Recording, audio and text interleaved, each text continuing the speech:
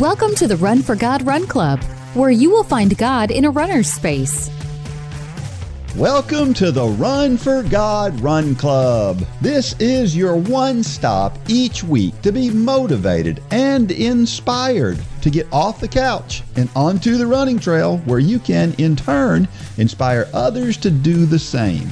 Let's learn, laugh, and running together, giving God the glory for what we are able to do in His name. Amen. I am your running host, Dean Thompson. Hey, let's take a little time from our busy schedules. We get really hectic, so let's take a little bit of time to do something we enjoy and to talk about running and faith. And of course, joining me once again, Run for God founder Mitchell Hollis. Thanks for having me, Dean. Man, I'm a little bit mad at myself this morning. Are you? Yep. Uh-oh. You know, I texted you and asked if we could push this back about 30 minutes. And yeah. The reason is there was dew on the ground this morning, and it's about that time to get my next fertilizer on the ground. So I wanted to do that while the dew was, because you can see your tracks where you've been when the dew's on the ground. Yeah. And I went out there and spread fertilizer, and I get back, and this is typical me. I get back and I start reading the label of the fertilizer after I put it down, and it says, don't put down on newly planted grass. Well, about a month ago, I planted some new grass right out here beside the building, and so I was on the phone with my landscape guy saying, did I just kill this stuff? And he said, no, probably not. But he said, next time read the label. Yeah. Kind of reprimanded me a little bit, but that's typical me. Well, I've done something similar if it makes you feel any better. I remember one time the particular grass that I have in my yard that's predominant. My yard's not fancy or anything. I have multiple grasses in my yard, but one time I put a combination fertilizer and weed killer on my grass, and then I found out that particular kind of grass, you shouldn't do that. Is weeds. Well, no, it's not weeds. It's just that grass doesn't tolerate the fertilizer weed, and it really... It did a number. It took years for that grass to come back. Wow. Yeah. I hope that don't happen to me. No, me too. Well, let's talk about this week's sponsor. Again, if you are a business out there and you would like for Run for God to support what you do, and in turn you can support what we do here at Run for God, send an email to runlanehollis@gmail.com. He'll get you all the information. But this week's sponsor is Hank's Carpet and Flooring. Hank's is your one-stop shop for all of your flooring needs. Hank stocks a huge selection of name brand flooring, carpet, luxury vinyl plank, also known as LVP, waterproof flooring, and the exclusive Lola Pate area rug collection. Voted North Georgia's best at the best 8 straight years and the People's Choice winner for the past 2. Great flooring, great prices. Why shop anywhere else? Visit Hank's Carpet and Flooring giant showroom at hankscarpet.com for red hot deals. Again, great group of people over there, supported us for a long time. We can't thank them enough. So if you're in the market for floor covering, really anywhere in the world, they ship everywhere. So give them a call and ask for Hank. Yeah. You might get him. Yeah. That luxury vinyl plank has been great. We put it in our basement. It's popular. Oh, it's so good for a basement. A lot of people are using that now. I tell you what, I mean, carpet, we're in the carpet capital of the world here in Dalton. And LVP is really giving carpet a run for its money, which is kind of peculiar. But yeah, I'm a carpet guy. I know you are. I like the comfort, the homey feel of carpet. So I like accent LVP and hardwood and things like that, but I don't like whole rooms. Yeah. That's just my preference. Yeah. Well, it's quiet. Carpet's quieter. That's what I like about carpet. And you know me, I'm an acoustics person. Yep. If it's loud and echoey, I can't hear you. Yeah. So, yeah. Yeah. Well, we had a Facebook post from last week that I really liked, and it comes from Countdown Mary Priolo. And this is what she wrote. It's all about priorities. I ain't gonna lie. This last week was tough. Had a lot of things competing for my attention. And don't get me wrong, I normally juggle a lot, but this week, yowzers. I am really good at picking and choosing my priorities and my battles. As a working wife, mom, caretaker, volunteer, servant, runner, you name it, fitting all the pieces of the puzzle together to make time and energy for everything is one of God's greatest gifts to me. And sometimes it is hard to work it all out. I'm not currently training for any specific race as as I plan on picking back up with the Run for God training plan for the half marathon leg. But I have been trying to get in 3 to 4 runs per week, mixing up easy runs with some speed work, with some long runs, keeping pace with where I was at the end of this past Couch to Marathon plan. Whatever time my body and God allows for. I have made running a priority in my life, priority for my health, priority for my mental state, priority for my spirit. The runs I run are intentional encounters with God, a time I can turn all other stuff off, leave the cares of the world behind, and just be one with Him. And sometimes even this priority gets pushed to the back of the line like it did this week.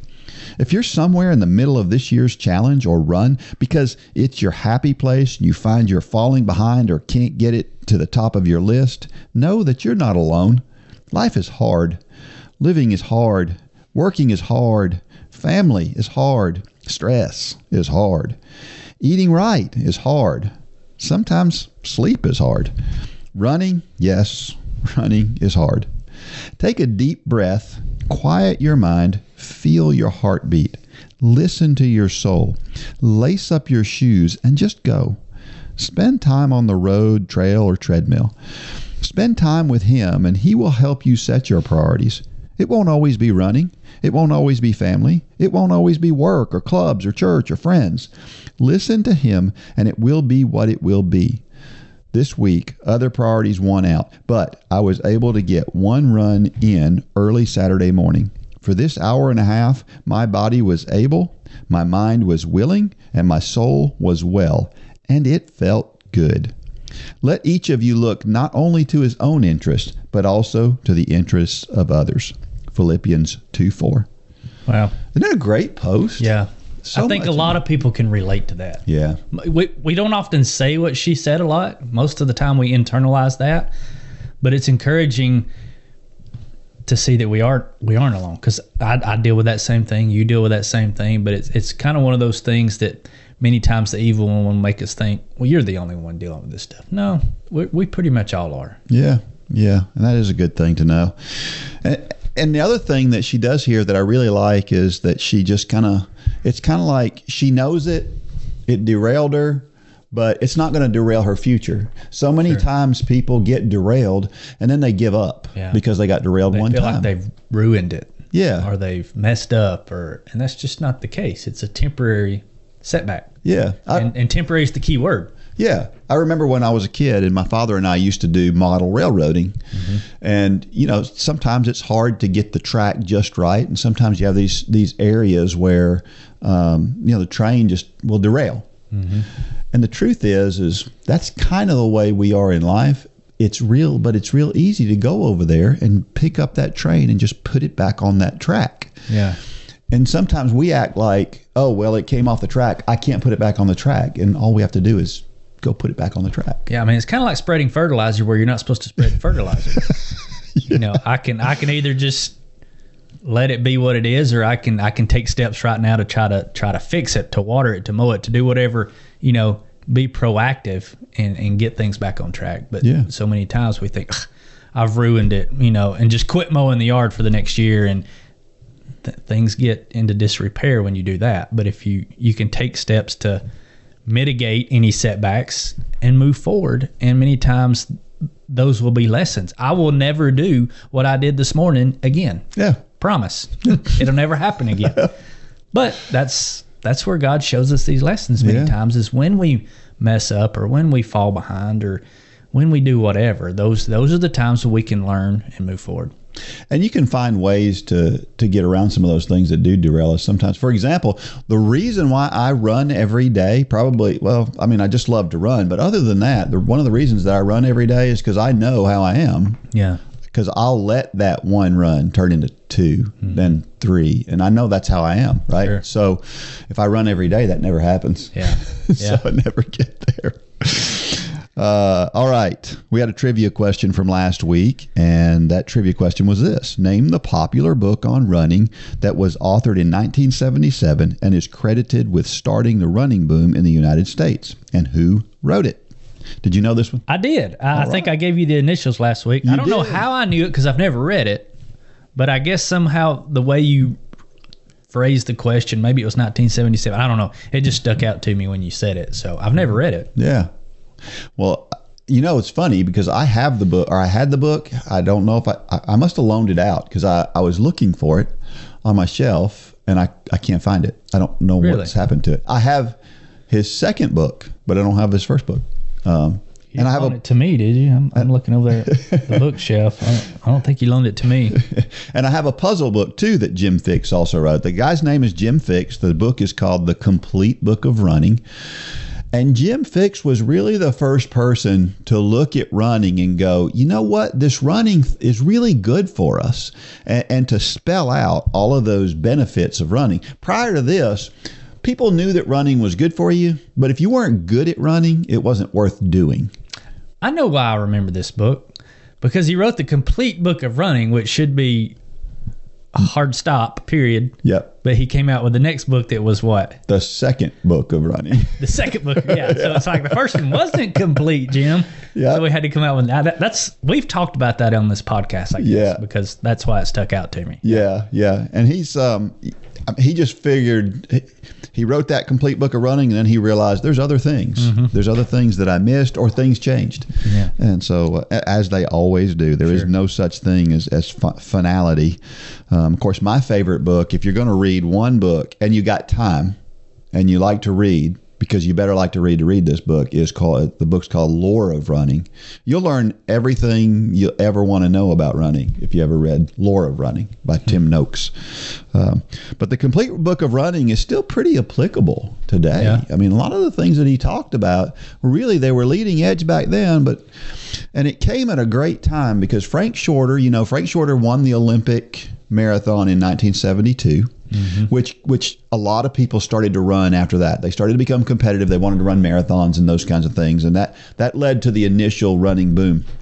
And then, of course, in 1976, he finished second in the marathon to a guy that we know now was clearly doping. He should have had 2 gold medals, but this book was written in 1977. So we had all those people who had started running. So running was becoming more popular, and then Jim Fixx comes out and says, not only is running cool, but it's really, really good for you in all these great ways. Mm-hmm. The ironic thing about Jim Fixx is how he died. So Jim Fixx died when he was 52 years old while he was running in the park of heart disease. Right. He had a heart attack. And his family had a history of it. His father actually died, I think, at like 43 years old. Oh, wow. But from the same thing. I mean, he had his family history was really, really bad for heart problems. And he just thought running was taking care of everything. And that was kind of his mindset. And obviously, it was not. Right. And so, as good as running is for us, we have to realize that you still got to get that yearly checkup. Yep. You still got to stay on top of things. Still got to, and especially if you have a history or a family history of these kinds of things. So I've got a family history of diabetes, for example, and it's important for me to everyone. I want to make sure I continue to check and make sure that I'm good from that standpoint. Because you would think that running every day would be the fix for diabetes. Right. But you still got to check. Yeah. That's 100%. Moral of the story is get that annual physical. That is correct. So Jim Fixx, Frank Shorter, two guys who really were super instrumental in the running boom. All right, Dean, we're gonna talk about 2 things just a second. One is we're working on a big project. We're not gonna let the cat out of the bag about this big project, but it's a big project. Yep. You're actually gonna start helping some later this week on it. I've been working on it for a month or 2 now, and we're just so excited about it. It's gonna be a game changer for your experience in Run Club. So if you're not already a member of Run Club, go ahead and get signed up because you're not going to want to miss what's coming. We've been listening to everybody's feedback, since we made the transition to Run Club from the way Run for God was, which was mainly class driven and not club driven. There's been some things that have fallen by the wayside. We didn't bring completely everything on board when we came, and it's because really we just didn't know how. We were in the middle of a pandemic. We were just trying to do the best we could. Well, we've sat down and really thought about, okay, what can we bring from the old platform of Run for God to the Run Club platform to make it even better. And we've listened, and we're making some big changes, and we're really excited about it. We'll be letting you know more as the weeks and months go on. But it's exciting. It's really, really exciting. But also today, this is the 23rd of May. Today is when the USA shirts go on sale, and we've added a bonus this year. So the USA shirts go on sale. They're on sale for 3 weeks. This is the only 3 weeks that the USA shirts are on sale. It's the American flag USA Run for God gear. But when you do that, we've got some. You got it on. You've got it on right now. Wow! Did you plan that? I did. So yeah, the USA on the back. Dean's modeling it for you. If you're listening to the podcast, go watch it on YouTube. Anyway, so if you buy a Run for God USA tee, the once a year tee, you're gonna get a Run for God, a standard Run for God shirt for free. We have a lot of closeout Run for God gear that we need to move. So we're going to do buy one, get one free. You buy the USA shirt, you get a standard Run for God shirt for free. Man, what a deal. Incredible deal. We will probably never do that again, because once these closeouts are gone, they're gone. We've got many colors. We are limited on some sizes and colors, so you may have to go through and pick what you want, but we do have plenty of them. So from now, for the next 3 weeks, the Run for God USA gear is on sale. And if you do it during this 3 weeks, you get not only the USA shirt, and you'll get it in time for the 4th of July. This is going to be kind of our big Memorial Day push. You'll get the USA shirt in time for 4th of July, and you'll get your Run for God standard shirt. Well, I say standard. I shouldn't call it standard. It's the staple of Run for God. Yeah. I mean, it is the Run for God tee that you'll get absolutely free. So go to runforgod.com, check it out, and get yours ordered. That's pretty cool. That's a pretty good deal. If your teen is into rock and metal music that makes your ears bleed and your grandmother clutch her pearls, we can help. If your spouse yearns for music from the old days and wants to relive the music of their glory years, we can handle that. If you need a break from the day to spend time with God and recognize His goodness, we'd love to be a part of that. Whether it's rock and metal, classic songs from decades past, or heartfelt worship music, J Radio has you covered. Sign up for an account at jradio.com and download the app in your app store to start listening for free today.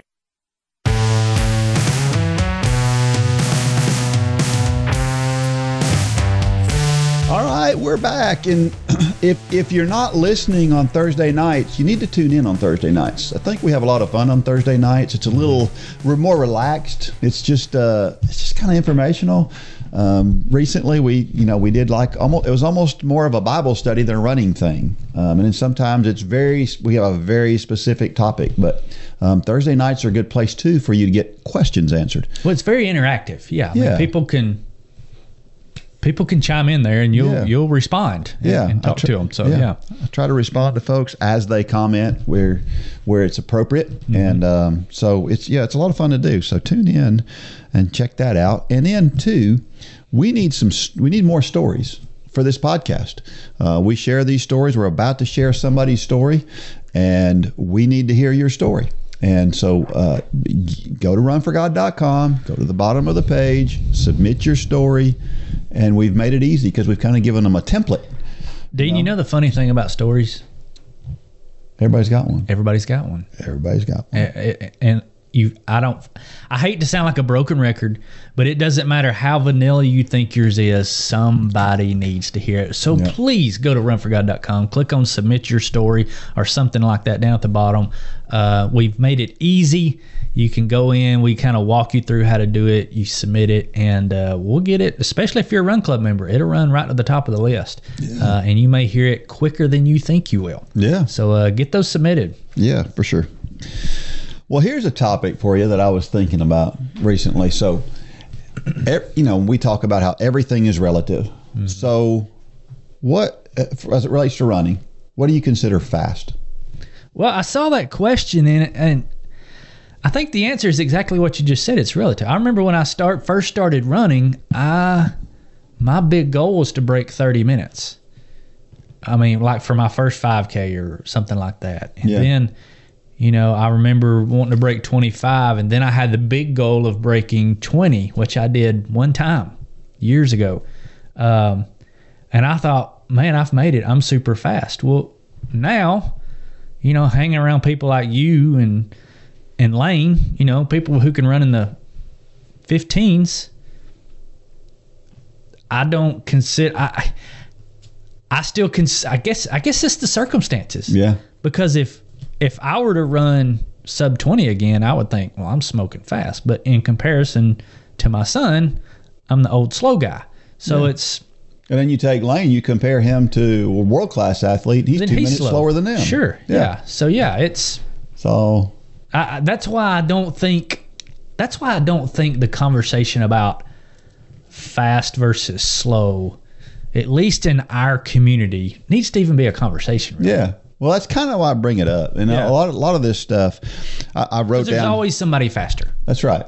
Yeah. Unless you're, what's his name? Kipchoge? No. Cheptegei. Didn't he have Cheptegei? He's got the 5K and 10K records. Yeah. Yeah. So unless you're him, there's always somebody faster. Yeah. And a lot of it is relative. Like when I'm around, I run on a masters team where we run, everybody there is over 40. Mm-hmm. Well, when we're talking about our group where everybody's over 40, obviously it's different than it was when I was in college. Sure. And what we talked about there. So age, fitness level, experience, your size, and then just how serious you want to be about it, I think are things that factor into that.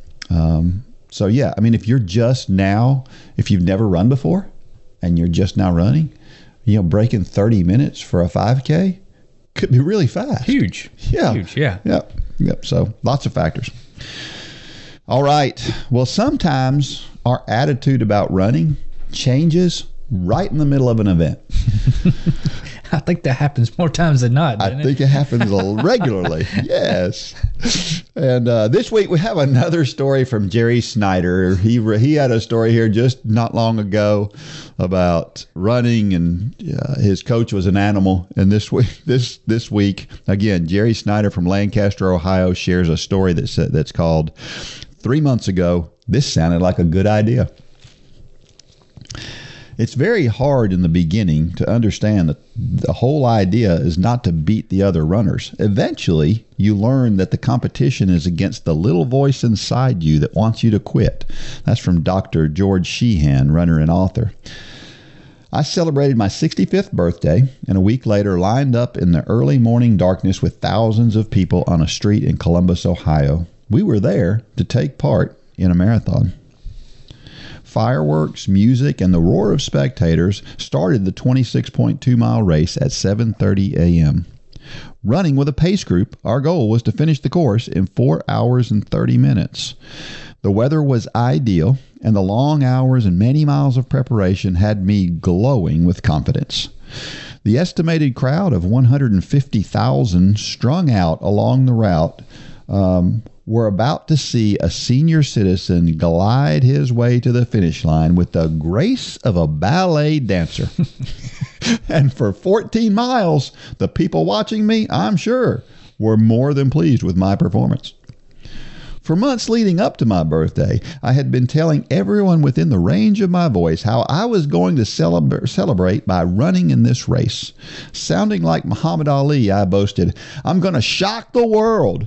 I'm going to run 10 minutes faster than the world record. The Army is going to name a bullet after me. They're going to paint my picture on the next rocket to Mars. And they're even going to dig up Ed Sullivan just so I can be on his show.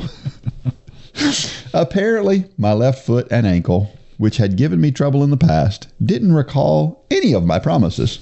They decided that I had run far enough, and if I was going to finish this race, it would be without their cooperation.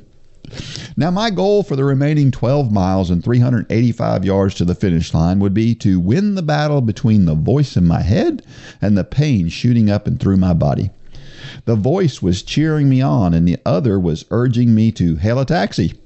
I gimped my way to the next mile marker and then the next, looking back now and then to see if anyone was behind me. What I needed, I found at mile 18. Someone had posted a sign. 3 months ago, this sounded like a good idea. Suddenly, my face remembered how to smile, and now I was back in the race, at least from the neck up. After all, marathons are decided to test our mettle.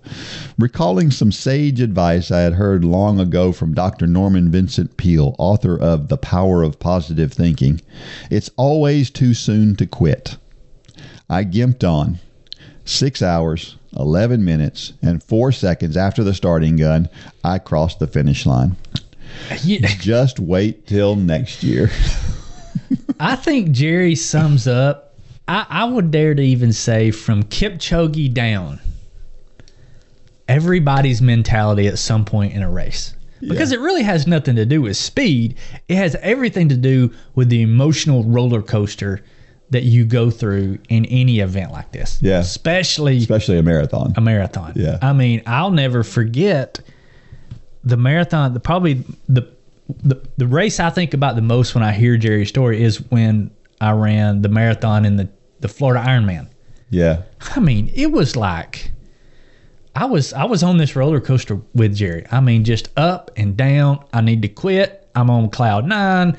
You're down in the pits again, and this goes on the whole race. So yeah, Jerry just, in classic fashion for Jerry, knocked it out of the park with a lot of humor here. So this is an incredible story. Well, and I've never heard that quote from Norman Vincent Peale. It's always too soon to quit. I like that quote. That's pretty good, don't you think? Yeah. It's funny how it works too in a marathon in particular. Is a lot of times you have like if I'm running like a 10K and my race starts to go south at mile 3, I'm a little grumpy about it, for the rest of the race. When I get through, I'm not in a good mood. And in a marathon, it doesn't matter how bad it goes.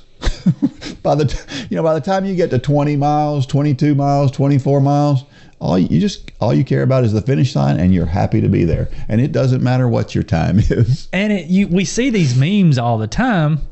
At about mile 20, you're thinking, I will never do this again. And then you cross the finish line and you're like, oh, another race. Yeah. It's like, but what we can take a lesson from is, most of our races will do this, especially a marathon, will have these ups and downs, ups and downs, ups and downs. And with very few exceptions, when you cross the finish line, there's no better feeling. Yeah. So you were talking Muhammad Ali when you started the race, and there's no better feeling when you finish the race. But so it tells you that things really weren't that bad. Right. It was all up here. Mm-hmm. Because if you felt that good at the end, there is a formula, the formula of which nobody's ever figured out, to make that be for the whole race.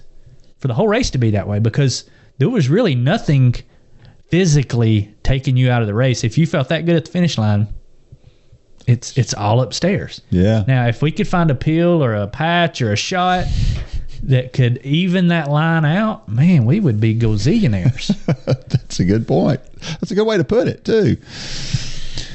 How about some scripture here? Proverbs 17:22 says, "A merry heart doeth good like a medicine." Man, how true that is. Man, positive attitude means everything, doesn't it? How many times do we tell the young athletes we've coached when they're running, smile?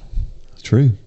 Yeah. Because that is you've talked about, I think I heard it from you, you've read about it, where that is a chemical reaction that happens in your body. Even if you make yourself smile. Yep. A merry heart do good like medicine. Well, it's not just a proverb. Yeah. It's true. It's true. It's true. Physically, biologically true.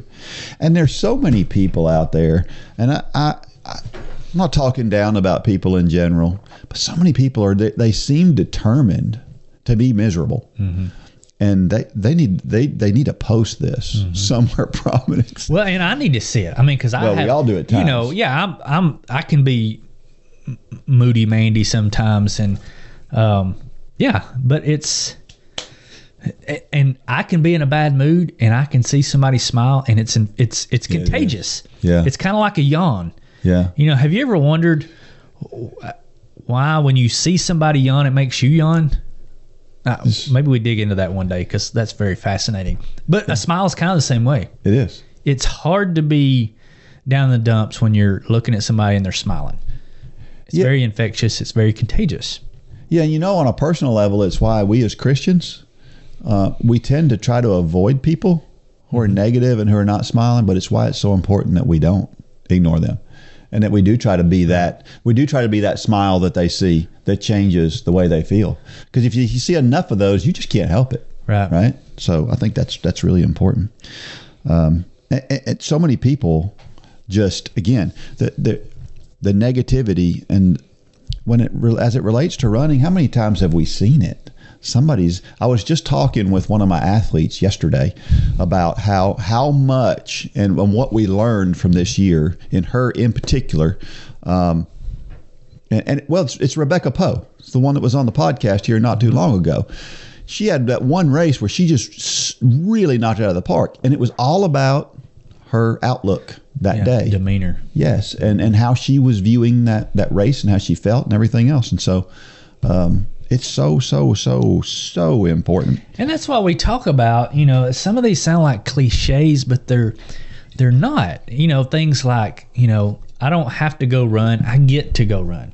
Yeah. Well, that is a simple shift in mentality. It's not just a bumper sticker. Mm-hmm. It's, if we can get to the root of some of these cliches, it changes everything. You can either look at a run this afternoon as, I've got to go run. No, you don't. That's right. You don't. You can go home and sit on the couch. Mm-hmm. But you get to. Yeah. It's going to do you good. It's going to do you good. Yep. So go ahead and smile about it and be excited about it. Do like Jerry here and think you're Muhammad Ali. Yeah. Have a positive attitude, because a lot of times that will result in a positive race, workout, whatever. Now, sometimes, like Jerry, especially in a marathon, you've got to find that inner Muhammad Ali and get it back during the race. But you got to purposefully do that. Right, because if you start negative, it's very rare that it's going to turn out positive. Yeah, that's true. If you start positive, you may slide into the negative, but you can pull yourself out. But going into I don't know many people who have went into a workout or a race just with a terrible attitude and come out with the result they wanted. Yeah. Now, sometimes that does happen. As I was saying that, I was thinking, well, sometimes that does happen. That's why we say go run no matter how you're feeling. Right. Because sometimes you will come out. But more times than not, if you go in positive, you're going to have a positive result. Yeah, and occasionally it's, one girl on a team, Catherine, her, how positive she is. It doesn't matter. I mean, it can be the most negative thing could be happening, and Catherine's going to find a silver lining in it. But every once in a while, she gets through with the race and she goes, I didn't do a good job in that race. Mm-hmm. She's facing that reality. So it's okay. Yeah. But she never dwells on it. And she's a good example. Mark 9:23 says, if you believe, all things are possible. And that's, of course, that comes with a caveat. Mm-hmm. It's not. It doesn't mean I'm not gonna win the Olympic marathon anytime soon. I don't think. At my age, it's probably not going to happen. But all things that are God's will are possible. Yeah, if you believe this is where God has you, this is what God wants you to do, and you feel like God is nudging you to go forward, then whatever it is absolutely possible. Yeah. As much as you think it's not. Yep. So many examples out there of that where we tend to put God in a box. God, what you're telling me to do is not possible because I've never done that. I can't do that. I'm not able. I'm not strong enough. I'm not fat. Whatever it is, you're right when you say that. It's not possible with us. But God's not asking us to do it. He's asking us to do it with Him, and therefore it is possible. Yeah.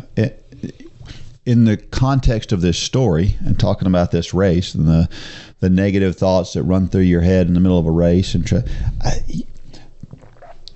Is it hard in the middle of a marathon when things are hard and your body's not cooperating and you feel like it's a chore just to get the next foot in front? Yeah, it's hard. I think about Todd Shoemaker and his story, and that next step is absolutely nothing in comparison to that. And yet, what a great example of just keeping that positive attitude. You know, you can't run for 9 years and you go out and buy a new pair of running shoes every year anyway, because you're convinced God's got a plan. He's going to fix this thing, and I'm going to use those running shoes. I mean, just that's the way we're to be. And Todd heard that clearly from the Lord. Yeah. But many of us would have, when we were prompted to go out and buy that new pair of running shoes to sit beside the ones from last year that we didn't use, human nature would eventually start to take over and think, well, God, that's sitting in the cards for me. Yeah. But Todd kept doing it with the expectancy, because, I mean, God's word is clear. Pray with the expectation that what you're asking to do in God's will happen. Yeah. Because if you're not, what does it say? It says you're like a person in the sea being tossed to and fro. Yeah. You don't know what to believe. Believe in what you know that God's telling you, and it not only will it happen, but it keeps you focused on what's important. I mean, the whole scripture about being tossed to and fro is because we start to believe this, and we hear God saying this, but we believe what we saw on a commercial here. We see what we read on Google here, and we're just back and forth, and we never have, we had a meeting the other day about a training plan, and that was my whole thing, was we need to find a true north arrow. Yep. It may be a little bit off one side or the other, but you got to find a true north, and you got to go. Yeah. Because if you listen to this person, and then you read this, and you watch this, and it's never going to happen. It's what we always say about training plans. Yeah. There's probably thousands of training plans that will get you to a marathon. Pick one and go. And go with it. Because if you try to take a little bit here and a little bit there and a little bit here, chances are you're not going to make it. Yep. You might make it, but you're not going to make it with the result that you wanted. That's true. Psalm 31:24 says, "Be strong and take heart, all you who hope in the Lord." That's a tough one these days, isn't it? Just because we look around us in the world, and he's talking about a marathon and running a marathon, and the negativity that can kind of run through and ramble in your brain during that time. But think about life right now. We think about gas prices are so high, and food prices, and bless their hearts, these mothers who can't find formula for their babies. Crazy. I mean, it's a big deal, right? Yeah. And there's a lot to look at out in the world and be discouraged about. But this scripture is so important, because he's telling us that, there are some bad things out there, but when you have your hope in God, you don't have to drag yourself down from those things, and all those positive things that we've been talking about are possible when we look at it that way. I think we know the end of the story. And Dean, I have a friend. We're talking about, because there's so much to weigh us down right now. You mentioned gas prices and food prices, and there's nothing political about this. I mean, people are struggling right now. Yeah. And you start to think, woe is me. Well, I've got a friend who just, a really good friend of mine, he was like a father growing up, and he had a stroke 2 weeks ago. And I went to see him a few days ago. I mean, Dean, this guy's strong. He's capable, smart business guy. Had everything going with it for him. And I went and saw him, and I was blown away. He was laying in the bed. He can't talk. He can talk. He knows what he wants to say. He can hear what he's saying, but he can't. The words don't make sense. And I've never seen that. I don't guess I've really known anybody that's had a stroke like that. Maybe you have. Yeah. But he couldn't. And I thought, it kind of puts things in perspective for you, that the political landscape, what's going on in the world, the price of a steak that we're complaining about, or the price of gas at the pump, none of that matters to him. Yeah. None of it matters to him. Yeah. And it really puts things into focus that, you know, our hope, and I'm kind of getting off on a tangent here, our hope does not need to be in a political party. It doesn't need to be in a candidate. It doesn't need to be in gas prices, food prices, where we can running for that matter. Or running. Yeah. These are all things that God blesses us with. Mm-hmm. What we need to focus on is our relationship with Jesus Christ, because, you know, we talk about before every race. Do you know that if you go out here on this race course and you get hit by a car and the Lord takes you off of this earth, do you know where you're going? Yeah. And that's the only thing that matters. We have an awesome time talking with these podcasts and batting these stories around, but I just want to challenge everybody out there listening because of my friend Gerald. So if you're out there and you want to pray for somebody, pray for a gentleman by the name of Gerald Weaver. Do you know that if the Lord takes you off this earth today, where you're going to go? I hope you do, but if you have questions at all, go to runforgod.com/peace with God. 3 simple videos there to watch. You listen to Billy Graham doing what Billy Graham does best, and that's pointing people to the foot of the cross. But yeah, I just felt the need to kind of share that, because there is so much out there in our world today that just seems to be just pulling us down and tries to get us to focus on every news channel. It don't matter which one. Yeah. They're trying to get us to focus on the gloom and doom of what's going on this earth. But we have the greatest gift. Yeah. We have the gift that should make us smile, like we talked about. Yeah. No matter what's going on around us.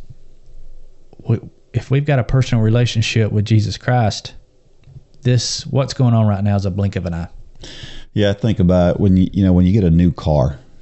It's really exciting when you get a new car, and every day you want to go to the front window and look out the look and at your car. And you want to wash it. And you just want to really, it's a special feeling. Yeah. And the other things that are going on around your life, they're just not as important as they were prior to the new car.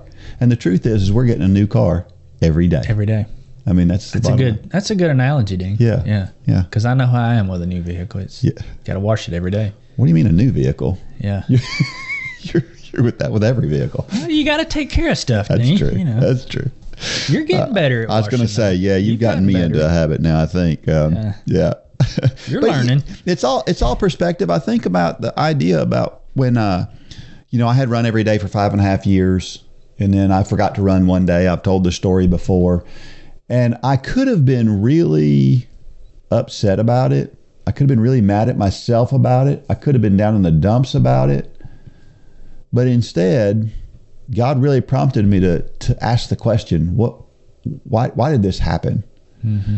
And when I got that answer back from God, it was a negative thing. Oh my gosh, you're such a moron. You forgot to run. You've been running every day for 5.5 years, and you've ruined this streak. You've completely ruined this streak. You might as well just quit running. Yeah. I mean, a lot of people would do that, Sure. would look at it that way. And instead, God gave me something that I felt like I was glad I missed that day of running at that point. I was like, how crazy is it to go from being devastated to just being joyful about it? And we can do that with almost anything in life if we'll look for God's answer. That's what God does. That's the whole testing process. God tests, the devil tempts. We've talked about that. But in testing our faith, there's always a great outcome. You could have failed that test and you could have sulked for 2 weeks about that. But you passed the test, and what that did for you was it cemented even more in your life where God falls, and that is above running. I think he lets you miss that day 5.5 years into it for a reason. Yeah, I think so too. Question: what do you say to yourself when your plan is not working? I kind of gave that away as I asked the question, didn't I? When your plan is not working. My plan's not working. That's usually what I say. Yeah. This ain't working. Yeah. Well, and the right thing to do, I think, is to fall back and go, okay, well, if my plan's not working, God, what should I be doing differently? What is God's plan rather than what is my plan? But what do we normally do instead? We just bear down a little bit harder on our plan. You know, it's, gosh, it just, we're so bad about it. We're so bad about going down that trail and then just going even harder when things don't go right. And it gets a little frustrating sometimes. It's kind of like, you know, eventually we get to that same place we do in a marathon, though. Eventually we get so far down that trail that now it's like, I just need to get out of this, whatever it takes. And that's where we seem to rely on God. When the race is, you know, like Jerry here, when he saw that sign at 18 miles that made him change his perspective on what he was doing, that was God interrupting or banging our head against a wall and saying, everything's going to be fine if you'll just follow the trail that I have for you. Take a left up there at the next trail and you're going to be fine. I don't know why this is coming to mind, but it's a word picture. But I used to be on a hunting club down in South Georgia, and I'll never forget one day I was trying to go to a certain part of the property, and there's a trail that goes all the way around to get to where I was wanting to go. But I wanted to go straight to it. Well, between a straight line from me to where I was wanting to go was a briar thicket. And I was on a foiler, and I thought, you know, it's foiler, just kind of mow those briars down. And it's one of those things where it's not that bad. You're getting pricked here and there. Well, what happens with briar thickets is the further you go into them, the thicker they get. And I was driving, and you start getting caught by briars, and it gets thicker and thicker and thicker. And before you know it, I got through, but I was absolutely chewed up. And if I would have just spent literally 5 minutes to take the long way around, but that's such a picture for how we usually do with God. We're trying to go where God is wanting us to go, but we're kind of like arguing with the GPS. Yeah, I know better than this. And we go right through the briar thicket, and we may get there. We may not. We may get hung up in the briars and have to turn around and do it ultimately God's way. But we may get through. But we're beaten up, broken down, got briars hanging all over us, bloody. For what? What a great analogy. Because we wanted to do it my way. And the thing is, most of the time, we know that there's that other path. It's not that we don't know about it. But we think, God's not thinking about this. I know this shortcut. Yeah. That's true. That's Mitchell a lot of times. Yeah. The bottom line is, when our plan is not working, it's probably because it's our plan and not God's plan. It's our path. Yeah. Another question. When has humor helped you navigate a painful situation? I remember one time when I was at one of my best friends, I was at his funeral for his mother. And we were telling jokes in the funeral home. Mm-hmm. And somebody actually came to us and said, they were basically looking at us like, you guys need to keep it down, you know. And somebody even, I don't remember who it was, somebody said to me, do you think that's appropriate? And, you know, at some point in time, I got to feeling guilty about it. And I thought, that's probably not appropriate to be. And, you know, here's a guy that just lost his mother, and here I am making jokes and that kind of thing. And I really felt bad about it. But I never said anything to him about it afterwards. I just felt guilty. And then a couple of months later, he came to me and he said, and I don't remember how it came up in conversation, but he basically said, that was the best thing for me that day. I needed to laugh that day. And I think we sometimes think it's inappropriate, I think, to laugh sometimes when it's almost never inappropriate to have some fun and to have a little levity and just to have a good time. Think about the comedians. You know, there's some Christian comedians out there. You got Tim Hawkins is the first one that comes to mind. He's hilarious, but he's got a biblical message in his comedy. And, you know, and the truth is, that's Tim Hawkins. He has this gift for being funny, and he shares it. He's sharing wrong with that. He's sharing his talent. Yeah. Just like I'm trying to share my talent of running. Sure. And it's I think that laughter is such a great thing and gets us through so much. Well, we just talked about it. Yeah. A smile Yeah. is a chemical reaction. It will pull you out of the dumps. Yeah. But sometimes you got to be intentional about it. Yep. You know. Yeah. So, last question. When in trouble, what steps can you take to clearly hear the voice of God? sometimes it's just stopping and turning around. Yeah. Yeah, it's a good point. Because most of the time we're walking in the wrong direction. We're plowing through that briar thicket. Yeah. And sometimes just stop and turn around. You see the path. You know the path around. Most of the time we know it. Most of the time it's not ignorance. It's many times when we're outside the will of God, we're not caught off guard. If you're really being honest, I'm thinking about all the situations where I've been outside God's will and I'm not, doing the things I'm supposed to be doing or being obedient like I'm supposed to be. I know it. Yeah. It's not an ignorance thing. It's a choice. And sometimes you got to choose just to stop and turn around and say, God, I messed up. Help me get back here.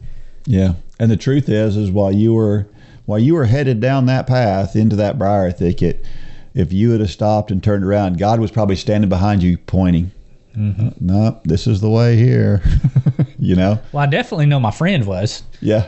Who was back there saying, that didn't work out too good, did it? But yeah, I mean, that's the meaning of repentance. It's to turn around. Yeah. And it's not take a different path through the briar thicket, which we'll try to do sometimes. Like, oh, that one's not working. Let me go this way.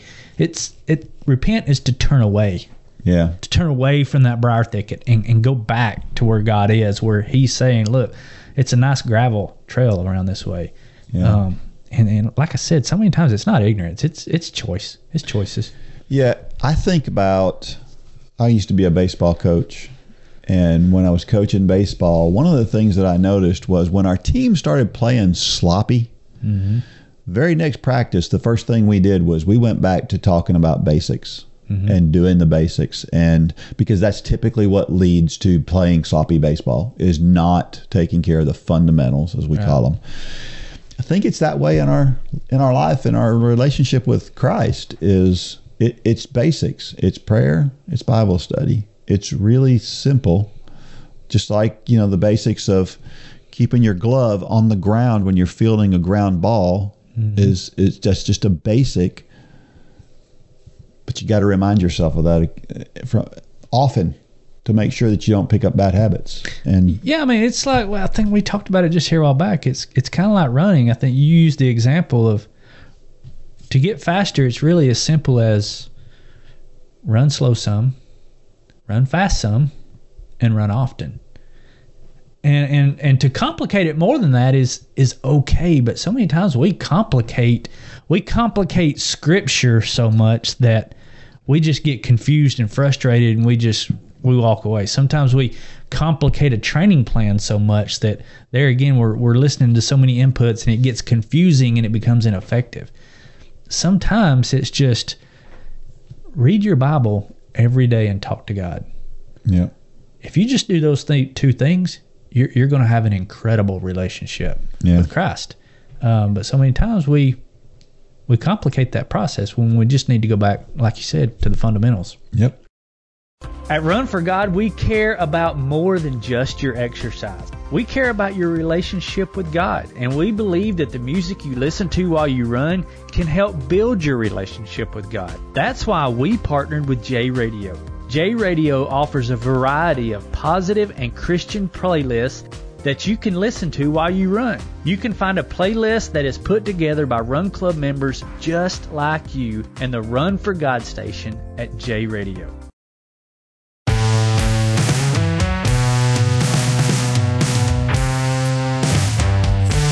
All right, so we're back, and Dean, last week we talked a little bit about iron and ferritin, and we kind of just brushed over it, and I thought it would be a good idea to this week just kind of go through a blog that I wrote several years mm-hmm. back when you and I both were trying to figure out an issue with an athlete, actually my son Lane. Mm-hmm. And so I'm going to read this, and we'll just kind of kick it around for a few minutes after. But I think I've forwarded this on to quite a few people since I wrote it, and it really opened some people's eyes to the issue of iron. And the name of the blog, I think, was The Thing About Iron. And so here we go.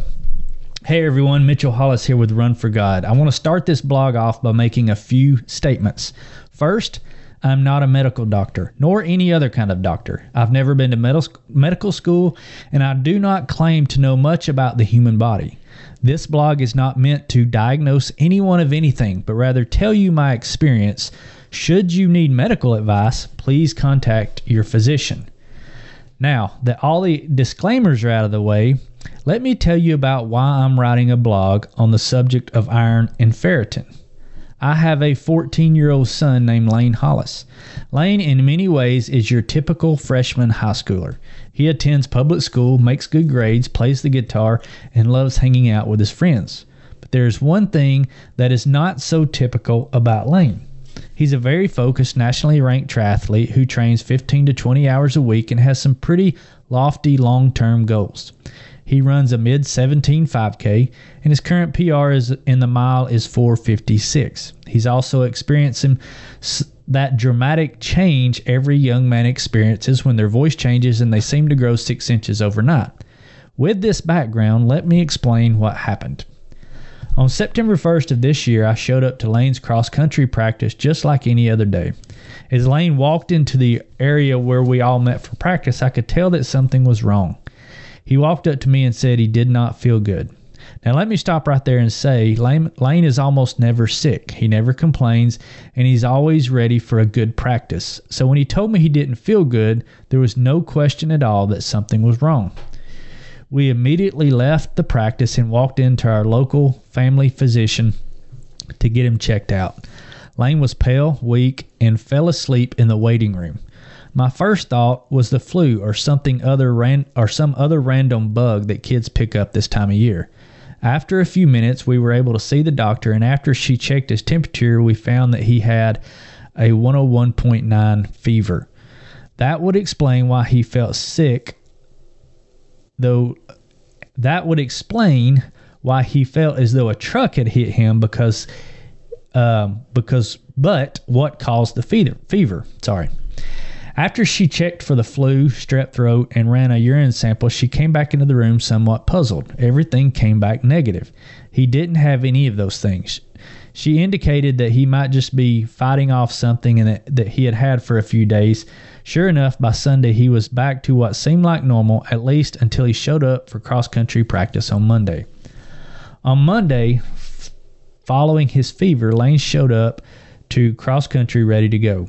Lane came into the season as one of the top runners as a freshman and was ready to start the season off right. As soon as Lane started running his warm-up, he knew there was something wrong.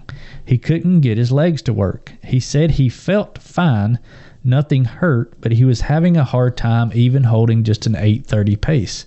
Lane's slow zone at the time was 7 to 7:30. He finished practice frustrated but not too worried. We assumed that the fever he had on Friday must have taken more out of him than we thought. Tuesday and Wednesday was the same story, and it was Wednesday afternoon when we realized we needed to head back to the doctor. I made an appointment for Thursday afternoon and let his coach know that he would not be at practice. On Thursday, I picked Lane up from school, and once again, he stated that he felt great. By this point, I'm thinking that something else is going on, and the fever may have just been a coincidence. As we met once again with the doctor, I asked if we could get some blood work to see if there was any kind of imbalance. I had read about athletes, especially female athletes, who had performance problems due to low iron. Right away, he sent Lane back to the lab for a CBC, a complete blood count. The doctor told me that he'd give me a call later that afternoon with the results. This is it. I just knew this was going to be the problem. I got a call later that afternoon, but it wasn't the call I was hoping for. Everything was normal. It's strange to say that I was disappointed with a normal result, but we knew something was wrong, and once again we had hit a dead end. On Friday and Saturday, Lane's run only seemed to get worse. You could tell by looking at him run that something was very wrong. He almost seemed uncoordinated, and it looked as though he had trouble just putting one foot in front of the other. On Monday, his cross-country coach, a great friend and coworker, and I were talking about what might be going on. We'd been to the doctor twice, and everything was normal. Maybe it's just that he's going through a growth spurt. Lane had grown a couple of inches in a short period of time. I've coached triathletes for many years now, and I've seen the side effects that growing can have on kids. Their body awareness gets out of whack, and they're just not aware of how tall they are getting, which can spell big trouble when it comes to running efficiently. That must be it. So I went with it. For the next 2 weeks, we backed Lane's volume down and had him do other workouts with the rest of the team while the rest of the team was doing speed. High intensity and growing quickly in many cases can lead to injuries, and we just wanted to get Lane through this. Asking Lane to run less than everyone and not run hard is like asking a basketball player not to dribble the ball. It just didn't make sense, and if it did, he was not happy about it. One day at cross-country practice, almost a month since he had had his fever, I could see that this was getting to Lane. He was upset, which in turn made me upset. Something just didn't feel right. He had grown, but not that much. And if it was a growth spurt that was leading to the coordination issues, then why were we not seeing it anywhere else? If it's that bad, then it should be at least a little bit noticeable just walking around while not exercising. It wasn't. That evening, I got on the phone with a coaching friend of mine out of Des Moines, Iowa, Jenny Weber. Jenny is a high-performance triathlon coach and the head coach of Z3, which is the high-performance team that Lane was a member of. I began to tell her about what was going on with Lane. She listened and said, "It's his ferritin." There was no hesitation. I knew ferritin had to do something with iron, and I told her that his CBC, which does check for iron, came back normal. Jenny calmly assured me that a CBC does check hemoglobin, which is the iron-containing protein in the blood that carries iron and oxygen to cells, but it does not check for ferritin, which indicates the amount of iron stored in the body, almost like your iron reserve tank. It all made sense, but I still wasn't getting my hopes up. That night I read article after article about this very thing and how low ferritin would affect athletes in exactly the same way that it was affecting Lane. But why didn't anyone tell us this? Why didn't anyone explain the difference between hemoglobin and ferritin? Why did the doctors miss this? Because while this condition is very common in young endurance athletes, some estimates are as high as 40%, it is very uncommon with the average active young person. The average active young person is not training at the volume and intensity as Lane and many of his peers are. This is exactly why someone who coaches athletes such as Lane was able to quickly point this out when doctors didn't. Needless to say, Lane was happy to get his blood drawn once again the next morning for a specific ferritin test. Unfortunately, we could not get the results until Friday, and this was only Wednesday. For the next 2 days, we were on pins and needles. We stuck to our plan of low volume, low intensity, and as much as I wanted to go ahead and get him on an iron supplement, I didn't. Friday, the call came, and it was the news we wanted. Lane's ferritin was extremely low. What a relief. Crazy, right? I've never been so excited to hear that something was wrong with one of my children. It was because we had an answer. We knew what the problem was, and now we could get to work to fix it. The normal range for ferritin in a young athlete such as Lane is 70 to 300. Lane's was 11. That Friday afternoon, Lane skipped cross country to get a crash course on how to manage your iron naturally, as well as to find a supplement regimen for his iron deficiency. We decided on 65 milligrams of iron with vitamin C twice a day until his levels were back to normal. So what caused the fever a month ago? Well, we're not real sure, but I've read that in some cases, low ferritin can lead to infection, which would explain the fever. So what caused the low ferritin? Again, I'm not sure, but I assume that when you couple the fact that Lane trains year-rounds with the fact that he's growing like a weed, deficiencies are going to occur. There are still some questions that may never be answered, but there's one thing for sure. The solution worked. Lane took a supplement on Friday, 2 on Saturday, and raced the final triathlon of his season on Sunday. He was back to the old Lane, claiming second overall against a strong field of athletes 2 and 3 times his age. One thing I found during this 4 weeks of not knowing what was going on with my child is that answers were hard to find. Reading clinical studies, visiting the doctors 3 different times, and conducting trial and error experiments that only led to dead ends was not the easiest route. I only wish I had read Lane's story that someone else had written from the very start. My hope is that this story will find its way to those who are searching for the same answers as me. Dean, that was, well, we said 14. Lane's 19 now, so that was 5 years ago. Lane still takes iron supplements. Yeah. He came off of them one time and his ferritin dipped back down. Mm-hmm. So what we've learned, at least for Lane, for some people with a high training volume, and I talked about young people in here, but this is also pretty common for adults. It is, yeah. Especially females. Mm-hmm. Some people need to stay on this. Now, obviously, you need to talk to your doctor. Don't go out and buy iron supplements because too much iron can be an issue too. Yes. It can be a serious issue. So. And there are some people who their body actually stores too much iron. Sure. And iron supplements could kill them. Yeah. I mean, it's that serious. Yeah. The stuff that I read says never take an iron supplement before you get your ferritin levels checked. Right. And make sure that you're okay. Yeah, and I've seen this with other athletes besides Lane. We had one girl whose ferritin was 2. Yeah. And I look back on that time watching that girl run and watching her pour her heart into trying to run and watching her fold over, just like Lane did, just like we saw for Lane. And she started taking an iron supplement and it didn't work. Mm-hmm.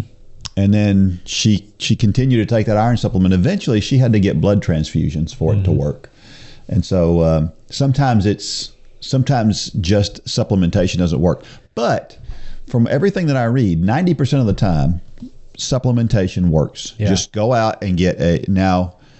I'm sure you talked about here taking it with vitamin C is very important, and taking it not with calcium. Calcium is important. So if you take iron and you wash it down with milk, you've basically negated it. Yeah. Because calcium blocks the absorption. Vitamin C encourages the absorption. Yeah. So we want to take it with orange juice, or Lane takes a brand that has vitamin C in it. Yeah. With it, but there's a lot to learn. But just knowing this, I think there's a lot of people out there, because what you see, or what many people would have thought was, Lane's just not in shape, or Lane's just not working hard, or whatever. So luckily we knew his work ethic then, and we knew, okay, there's something really wrong with him, which is what prompted us to really start digging. But I talked to Jenny. She's coached a lot of young female athletes, and that's why she said it just very confidently. But I mean, some doctors will argue with you on because ferritin is not something they check in a standard CBC, complete blood count. It's a separate test, and some doctors will argue with you. Our doctor kind of pushed back on it. He didn't argue, but he kind of pushed back like, no, that's mainly females and things like that, because the menstrual cycle with losing blood, that's what will cause ferritin to drop many times. But for a lot of people, it's just that they lose it some other way. I don't really know what those ways are, but part of it, they feel like part of it is the actual exercise itself. Yeah, that uses up that extra oxygen by carrying iron. What iron does is it gets oxygen to your muscles. Yeah. Well, if you don't get oxygen to your muscles, then you can't produce the energy your muscles need to work. And so it's critical. It's needed. It's not just that the more the better. It's you have to have it. And I said last week that a CBC will check for hemoglobin. So that's the crude way of explaining hemoglobin and iron that has best helped me to understand is hemoglobin is like your gas tank. It's your day-to-day activities. That's where your hemoglobin is. And this is, Lane had plenty of hemoglobin, which is why he didn't feel bad during the day, just out doing normal things. Yeah. It wasn't until he started exercising at high intensity is when he really crumbled. Well, Ferritin, if you ever had an old motorcycle, they had a gas tank, and then below it they had a reserve tank, and you could flip a switch and tap into that reserve tank. Well, that's what Ferritin is. It's that lower reserve tank that when you use up that hemoglobin, and that may not be the best way to describe it, but when you go through that, through your normal daily at school for him, whatever you're doing of the day, and then you need to tap into some reserves to get you through a workout, that's where the problem is. It's because that Ferritin, it's not there. Yeah. He had 2 and it was supposed to be 70, and that's why he would crumble during workouts. But when he got recovered and went back to his daily life, he felt fine. So if you're out there and you're dealing with, just maybe low energy through the day, maybe you need to get your hemoglobin checked, your iron checked. Yeah. But if it really rears its head during an activity and you can really feel a difference, then maybe you need to get your ferritin checked. That would be somewhere. Like I said, I've sent this article to several people, and I've gotten messages back saying that was absolutely it. A young girl that we both know, one of the Mashburn girls. Yeah. Her mom, they were about to get her checked for some pretty major things, and I saw it on Facebook that she was passing out during swim meets, and I said, Mindy, I may be out of line here, but I sent her this article, and like 2 weeks later, she emailed me back just thanking me because it was something as simple as this. Yeah. But the daughter was just completely. She had nothing there, and she's a very capable swimmer. She's a very good swimmer. I know for a lot of people, it's frustrating that doctors don't know this. That you would think this would be something all doctors would know about, but you got to understand this is very specific to endurance athletes, because if you're in a boat like Lane was, where his hemoglobin is okay, if you're just doing normal everyday activity, you're not even going to notice a difference. Right. It's only when you do the endurance activities that it happens. When you're needing that reserve tank. Yeah. And most people don't need to tap into their ferritin. Right. They don't. Even moderate people who exercise moderately, you never really get down. But I mean, some of these younger athletes, they're really dipping down and need those reserves. And it's varying degrees. You could be a middle-aged lady who you start to run, and maybe you're dipping down into it. So we're not saying this is just for young, high-octane athletes. That's just the ones that we were talking about. But, maybe you're out there and you're just struggling to get out and do the 5K challenge. Some of that may be the shape you're in, and you need to work that out. But if you feel like it's something chronic and it's not getting better, it doesn't hurt to go. I mean, I think to go to the lab down the road here to get Lane's ferritin checked, I think we paid $35. Yeah. It's a small price to pay, just so you know. And you mentioned 40%. That's about the percentage of endurance athletes specifically with girls. Mm-hmm. It's 40 to 50%. Yeah. And the percentage at the beginning of a cross-country season, for example, is lower than it is at the end of a cross-country season, because as they do more, it gets worse.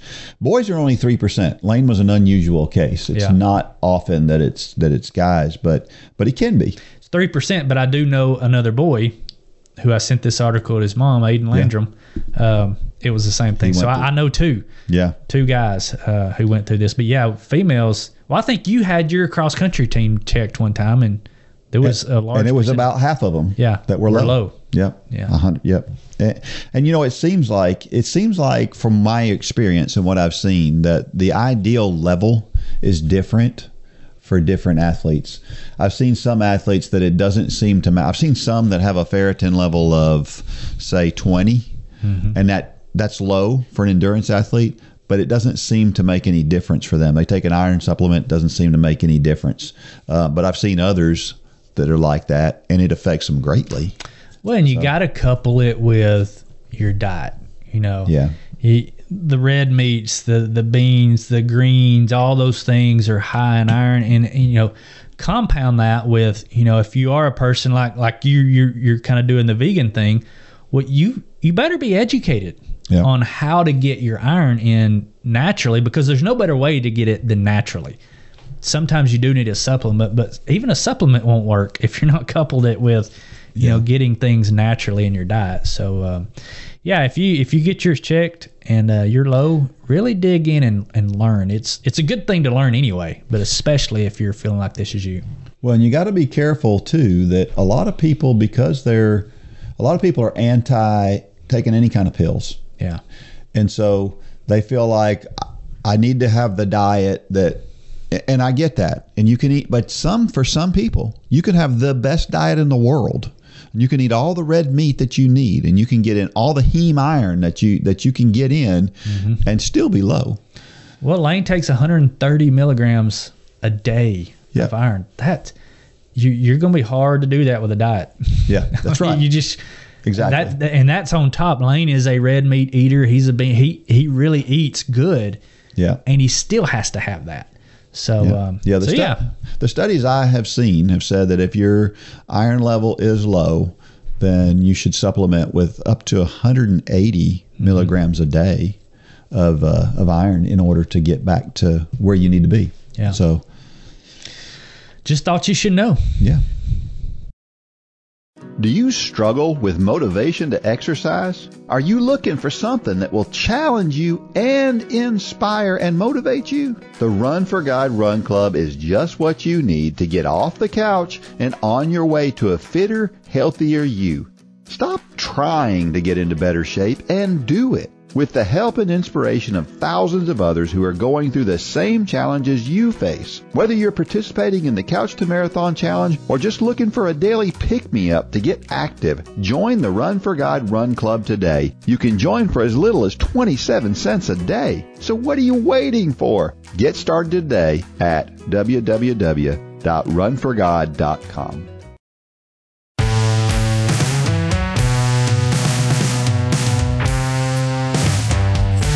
All right, we're back. And so just a conclusion to what we just talked about. We talked about all this, the iron and the ferritin and hemoglobin and stuff. Here's just some points that I think are important. First of all, low ferritin is extremely common in runners, in endurance athletes, that affects 2 to 17% of male runners and 28 to 45% of female runners. That's according to different studies. An even higher proportion have iron levels that are low enough to impair performance but do not fall outside standard reference ranges for the general population. Low ferritin, even in the absence of low hemoglobin, can cause problems, which was Lane's problem. Because if you have low, if your iron is low, if your hemoglobin is low, then you're called anemic. That's the word for it. If your hemoglobin is okay and your ferritin is low, then you're iron deficient is what they call it. So even if you're iron deficient, it can cause a serious problem. Because it's not, I use the illustration of a gas tank and a reserve tank. It's not like that, because on the old motorcycles, when you fill up the gas tank, it fills up the reserve tank and then fills up the gas tank. With iron, it's two separate buckets. So just because your hemoglobin may be okay doesn't mean your ferritin is okay. Right. So it's kind of two separate things. Yeah. Even though it's all iron, if that makes sense. Yeah. Yeah. It's sort of like it fills it up in the opposite direction. Yeah. You know? Yeah. Yeah, exactly. Yeah. If you have low ferritin, a high iron diet can help, but the best course of action is to take an iron supplement. Taking a ferrous sulfate supplement at a dose of 120 to 200 milligrams of elemental iron per day is a good starting place. Now, you have to be careful with this, because there are some people, and I had an athlete who was low in iron, very low in iron, and she had to take a supplement. Well, the supplement bothered her gastrointestinally, and so she had stomach issues with it. So she couldn't just take regular old iron, the stuff that Lane takes. She couldn't take it. We had to give her liquid iron. in order and the liquid iron worked for her. Yeah. So you got to play around with it a little bit if you have some trouble with it. Take your iron supplement on an empty stomach with 100 to 250 milligrams of vitamin C. Small doses can be hard to find, so use a pill splitter to cut up larger vitamin C supplements. The other thing, too, that we didn't mention was if you're trying to get your iron from a multivitamin, it's a complete waste of time. Now, I'm not saying multivitamins are a waste of time, but if that's where if that's the only place you're getting your iron from, and you know you need iron, that's not the way to do it, because some multivitamins will have iron and calcium in the same pill. Exactly. Yeah. And so it doesn't work. Yeah. So this is a specific need, and you need the absorption rate to be highest as possible. Yep. Avoid taking your iron supplement within a few hours of anything that can impair iron absorption, like tea, calcium-rich foods, or supplements, or antacids are another thing that can cause trouble. So it's taken best when it works best when it's taken on an empty stomach. And then it says, do not take an iron supplement or adopt a high iron diet without getting a ferritin test first. So see your doctor, figure out a way to get tested, and know that you need it before you start taking it. And like I said, you don't have to go to the doctor. You don't have to go pay a doctor's fee and all that. You can go. There are many labs out there that you can call. I didn't know about these labs until Lane, because I got tired of paying the doctor's visit and all that. Yeah. So you can just call some of these labs, and like I said, we pay like $35 now to get, because we get his checked a few times a year. Yeah. Just to make sure we're staying on top of it and we're not giving him too much, because I kind of thought he would be off the supplements by now, but he's not. So, and it doesn't hurt to keep taking them. You just need to keep tabs on it.